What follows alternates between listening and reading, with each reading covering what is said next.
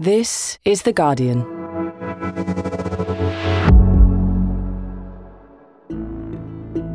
Today, a suitcase full of cash and top EU officials arrested. We hear about the scandal that's rocking the European Parliament.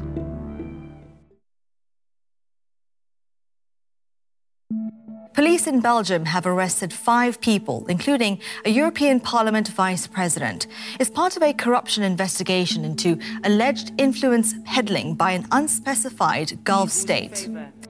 Possible corruption at the centre of Europe. It's an astonishing investigation.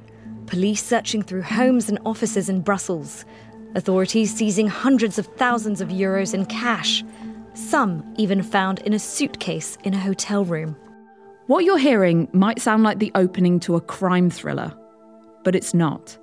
This is a tale of powerful politicians and parliamentary aides who make decisions that affect the whole of the European Union and who've allegedly accepted more than €1 million in bribes.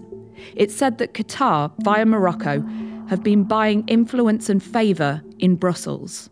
The arrest of Eva Kaili as Senior Vice President of the European Parliament on suspicion of accepting money in exchange for giving Qatar good publicity has raised questions about just how much influence the Gulf state may wield on the continent. Those questions about undue influence, about transparency, and about the European Parliament's ability to police itself and its members haven't yet been fully answered. Journalists have tried. Here's the EU chief Ursula von der Leyen of the separate European Commission facing them off.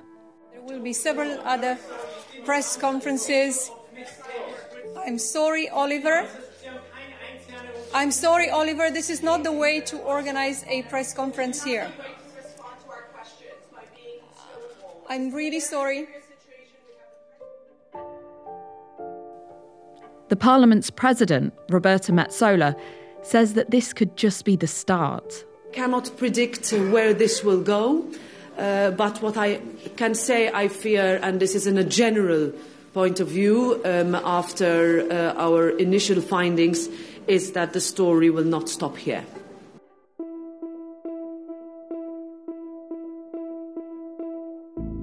From The Guardian, I'm Hannah Moore.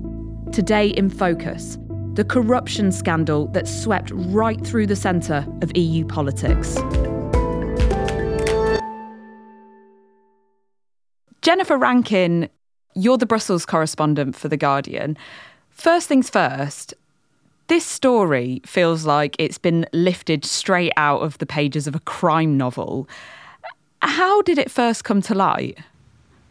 It all began on Friday, the 9th of December, early in the morning, with police standing outside the apartment of an MEP close to the European Parliament. And they had been investigating, we found out later, many months, a huge corruption scandal at the European Parliament. They believed that a Gulf state, which we later found out was Qatar, was trying to basically buy votes in the European Parliament to influence decision makers.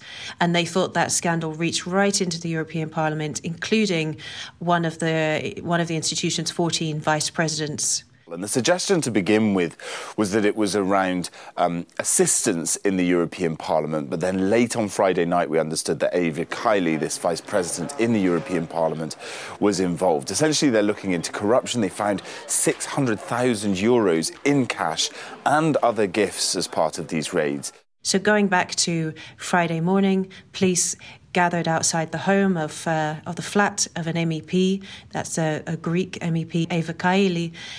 She lived there with her partner, Francesco Giorgio. He's an Italian who also worked at the Parliament. The police arrested both of them over the course of the morning, and that raid kicked off a series of searches on other homes across Brussels.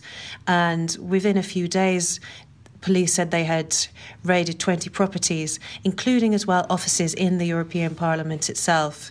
They had seized cash, they had seized computers, laptops, phones, and altogether they said they had got nearly €1.5 million in cash that they found stuffed in luxury travel bags and backpacks.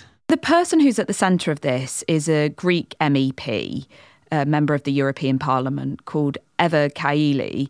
What can you tell us about her? She was first elected to the European Parliament in 2014. She'd been in politics for a long time. She had a career in Greece as a TV news anchor, but was very interested in politics from a young age and joined the Greek Socialist Party PASOK, where she seemed to have quite a rapid rise through the ranks and made it to the European Parliament. She had a specific responsibility for Middle Eastern affairs and would often be travelling to countries in the Middle East and the Gulf states. Was she very high profile then?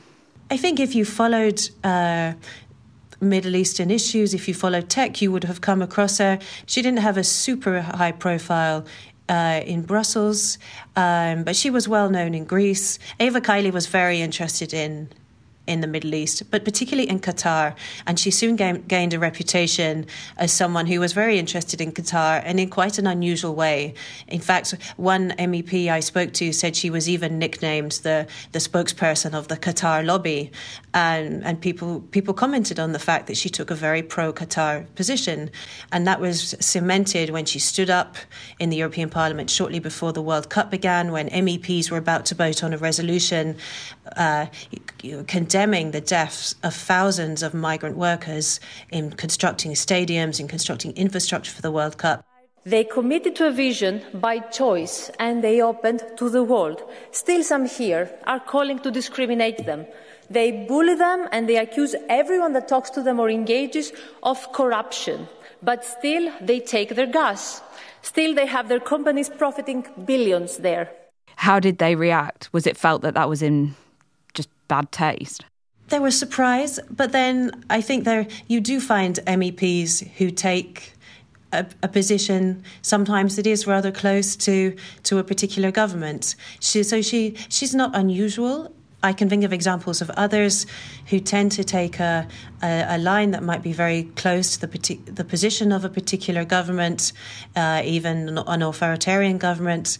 And this case really highlights wider issues in the Parliament about the role of foreign governments and how the Parliament has opened its door to allow itself to be influenced.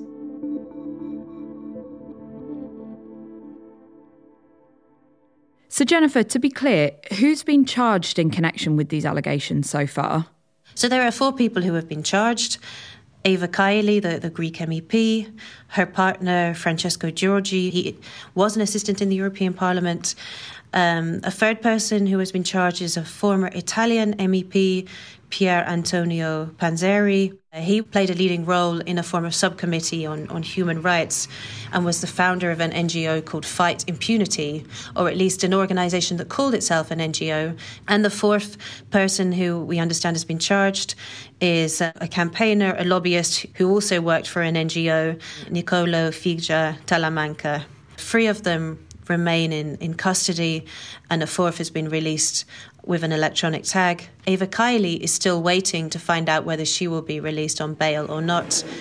Well, it's like it could be written in a book, an international press scrum waiting outside a room where the woman that was once the poster girl of youth and dynamism in the European Parliament is facing charges of corruption alongside 3 Italian men. Now, this case has been extremely opaque. We do not know very much about what is happening in this room behind me. My understanding is that they are being read the charges against them, that the defence and the prosecution are putting their cases forward, and the judge in the courtroom behind me is deciding whether they are fit to stand trial. Jennifer, a lot of people in the UK, when they think of the European Parliament, will probably think of Nigel Farage causing scenes in the chamber there. But they may not have a full understanding of what that Parliament actually does. Can you just remind us of what its role is and how powerful it is? It is the European Union's only directly elected institution, and that's a fact that it takes great pride in. It elects 705 MEPs from 27 member states, and it plays a powerful role in making EU legislation. So along with European ministers. It helps to co-write legislation on all sorts of topics, from environment to tech regulation. It's gained in powers over the last 20 years, and it's also seeks to have a foreign policy voice as well. So although the European Parliament doesn't have any competence on foreign policy, it likes to adopt lots of resolutions and take foreign policy positions. How much influence then can individual MEPs have? I think individual MEPs can be hugely influential, because if you're in charge of a particular piece of legislation, then you can be very influential in drafting amendments, in rewriting that legislation, and if you're canny, in steering through amendments that change the direction of the original proposal. But it does allow someone who's dedicated and serious to have an influential role in a certain policy area. And on the flip side of that, somebody who was open to being bribed could potentially also have influence on behalf of a private company, say, or a foreign government. As the checks and balances are that, or rather the checks on an individual are, you've got to persuade colleagues to go along with you. But the European Parliament does allow an awful lot of freedom to MEPs, and there aren't many constraints on their behaviour, on how they run their offices, on different sort of policy issues and people they choose to support. And this scandal has raised questions about whether there should be tighter rules on conduct, tighter rules on expenses, and tighter rules on these unofficial groups that they can join and potentially have contacts with foreign governments. So we've got more than €1 million stacked in suitcases found in these luxurious residences across Brussels. What do we know so far about where that money might have come from? Investigators believe the money was printed in Belgium, and they think that's significant, and they hope that will allow them to trace the source of the money, to trace the banks that it came from, and ultimately the bank accounts. We understand unofficially that they believe Qatar is the state that has been making these payments, also gifts as well to MEPs, and not only to MEPs but to politically connected people, to try and influence them to exert pressure on the Parliament in a certain direction. Qatar, we should say, has denied any wrongdoing whatsoever. Investigators had already suspected a Gulf state of buying influence in Parliament with cash and gifts. Qatar denies it's involved and any wrongdoing. And now police have arrested several people who are now charged with participation in a criminal organisation, money laundering and corruption.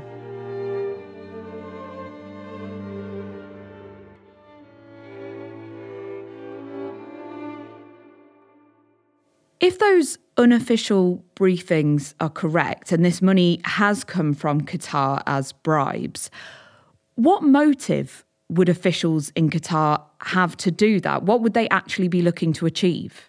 Well, the timing is interesting, that this investigation has reached a conclusion just as the World Cup is going on, and Qatar no doubt want to tell the world that a different story about the World Cup. They don't want people to be concentrating on the deaths of migrant workers, on the injuries to migrant workers who were building those stadiums and building those hotels for the World Cup. So there's an interest there in getting out an alternative message rather than the very bleak picture that we've heard over several years of reporting about what the situation is in Qatar for migrant workers. And there were talks about a visa scheme for Qataris and an EU-Qatar aviation deal. What's happened to those negotiations now in light of this scandal coming out? Since this scandal broke, any file affecting Qatar has been suspended, although the aviation deal, which would allow Qatari Airlines greater rights to fly in European skies and vice versa, that's pretty much a done deal. It just now needs to be ratified by governments, but it's actually already in force. The visa liberalisation deal is another question that was due to be put to a vote recently. But as soon as the scandal broke, that question was shelved, and now it's uncertain what's going to happen to that file. How important is it for the EU to have a good relationship with Qatar? It's an interesting question at the moment because the EU has been definitely trying to improve relations with all the Gulf states since the war in Ukraine. And that's because the EU is in a real fix with energy. Russia has drastically reduced the amount of gas it's sending to Europe.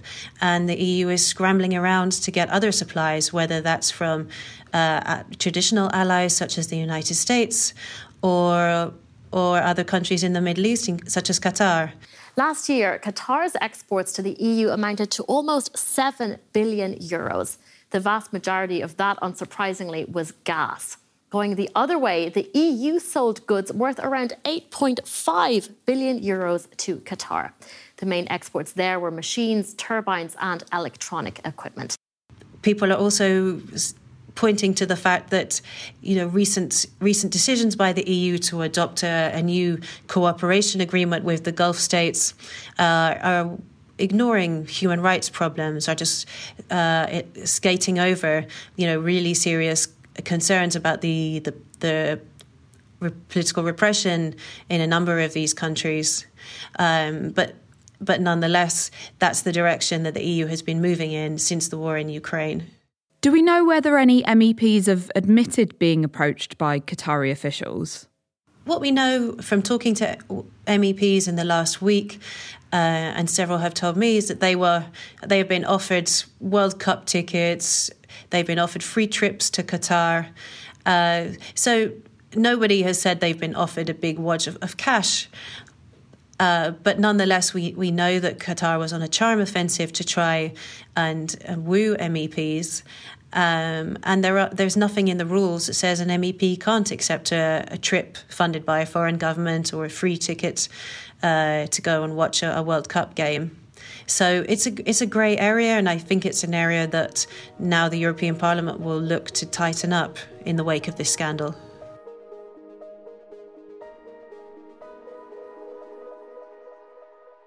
This was an investigation led by the Belgian police who carried out the raids the week before last. It's been pretty exposing for the European Parliament, leading to criticism that they've failed to identify this alleged corruption and bribery internally. What are you hearing about that? And what does all this reveal, do you think, about the way the Parliament polices itself? It's such an important question, I think. Many people have pointed out that it took an external police investigation to uncover this massive scandal, and that none of the European Parliament's own processes and systems remotely detected this, and people were in a state of shock. So I think it raises a lot of questions about the European Parliament's own procedures. And very broadly, this is an institution with very opaque systems of governance, which allows a lot of freedom for its members. That ultimately means the rules on expenses, for example, on accepting foreign trips are rather lax. So, for example, this is a parliament where you don't need to show receipts about funding your office in your constituency. It's a parliament where you're allowed to have a second job or even a third job. When scandals have come to light in the past, often people don't really get punished. There isn't, although they can be deprived of rights to sit in the parliament, or that rarely happens. So there's a sense that really, MEPs can often get away with bad behaviour. Why has it been set up that way? I think because the MEPs themselves write the rules and there isn't any pressure for them to reform. Of course, you do find MEPs who for a long time have been calling for greater transparency, who've been leading lonely and dogged campaigns, for example, for the European Parliament for MEPs to provide receipts about how they fund their offices. And yet time and time again, when these kind of questions come to the vote, you can never get a majority of MEPs in favour of these reforms. So what's the President of the European Parliament had to say about this? The President of the European Parliament, this is Roberta Metsola from Malta, she has said the very dramatically that the Parliament is under attack, European democracy is under attack. And in her initial statement on this scandal, she very much cast it as foreign governments attacking the integrity of the European Parliament, and she put less stress on individuals. These malign actors linked to autocratic third countries have allegedly weaponized NGOs, unions, individuals, assistants and members of the European Parliament in an effort to subdue our processes. Now, it has to be said that since then, she's come up with much more wide-ranging proposals. She said the Parliament needs to clean up its act, and she's promised to come up with a reform package early in January to deal with that and deal with many of these opaque systems and problems. There are many things we have done already, but many things we still have to do. There are too many, let's say, ways that decisions are taken that could be done better. Too many informal groupings that are potentially more amenable to influence. Too many organisations whose funding for transparency of funding is not clear. We will clamp down on everything, and we will make sure that I cannot say this will never happen again. This is criminal corruption, but I will make sure that everything is in place to make sure the Parliament is not for sale. Thank you. Thank you so much. Where do things stand then at the moment with this investigation? So the police investigation is ongoing, and we wait to hear if there are going to be more revelations, if there are going to be more arrests and more people implicated. We know that they've searched many more properties than arrests have been made, and that they want to comb through a lot of data.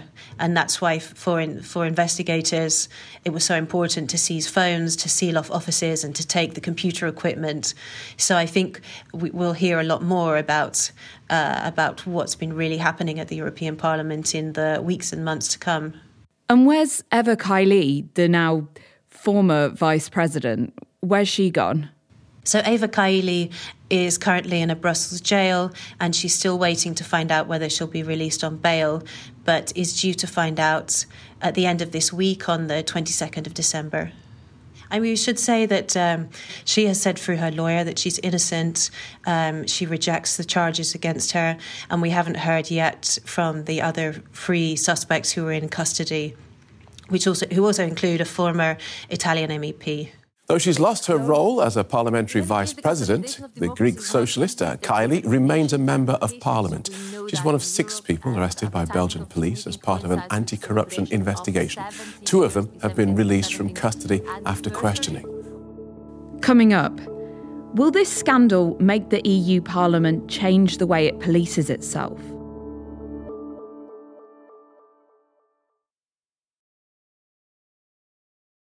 Jennifer, thinking more broadly about foreign interference in EU institutions, is there any precedence for this? Have we ever seen any cases like this one before? For me, this is completely unprecedented. But I think we've certainly seen influence campaigns from foreign governments on a smaller scale. And on a broader sense, in terms of interference with the EU, I mean, lots of European Parliament insiders would talk to the recent cyber attack launched by Russia on the European Parliament after it adopted a resolution condemning Russia as a state sponsor of terrorism. So there's increasing awareness about governments, hostile governments, aggressive governments trying to undermine the Parliament. I think what has happened here is completely unprecedented in terms of the scale of the apparent corruption. How shocked have people been about this? I mean, in the media and in the Parliament? I think that there is a lot of shock about it among people who work in the Parliament.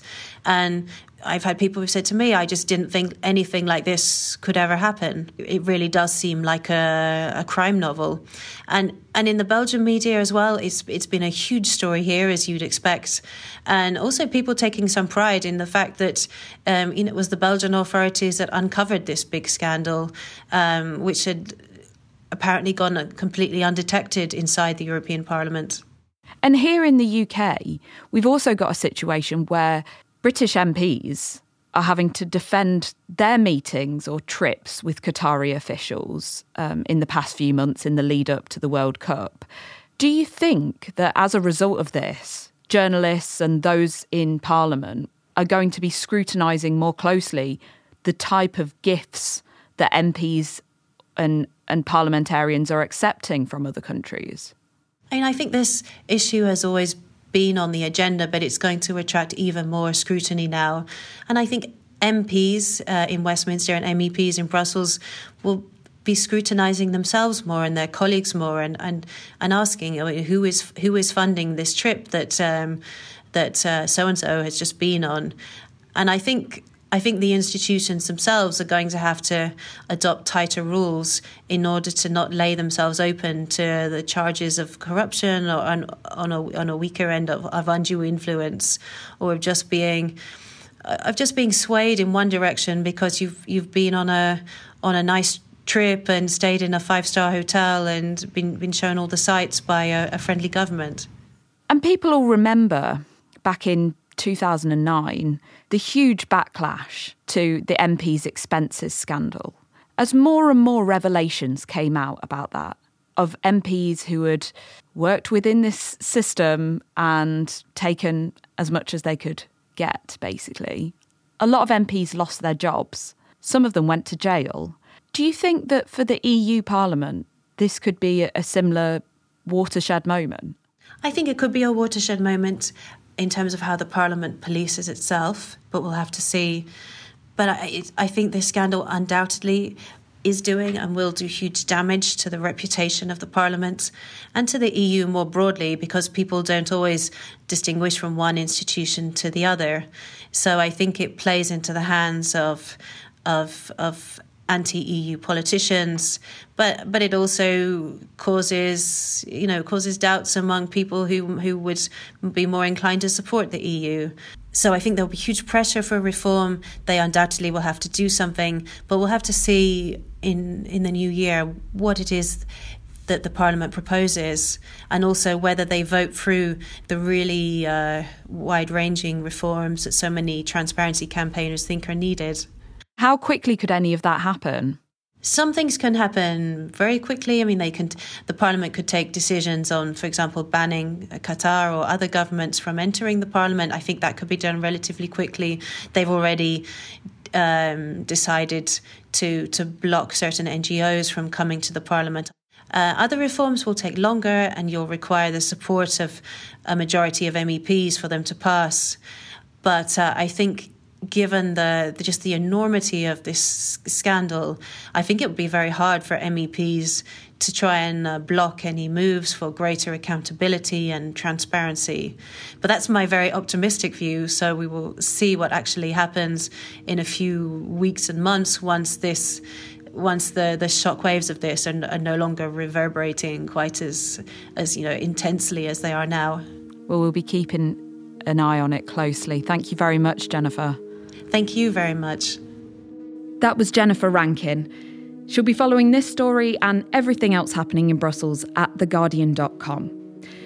Now, you might know that The Guardian and Observer are running a charity appeal for two organisations, Citizens Advice and Locality. There are 14.5 million people in the UK living in poverty at the moment, and what these charities do is absolutely vital in order to help get those people the support they need. Some of you have donated already, and thank you so much. If you can spare any amount at all, please go to theguardian.com/charity appeal 2022. This episode was produced by Lucy Hoff and sound designed by Adam Bransbury. The executive producer was Phil Maynard. We'll be back tomorrow.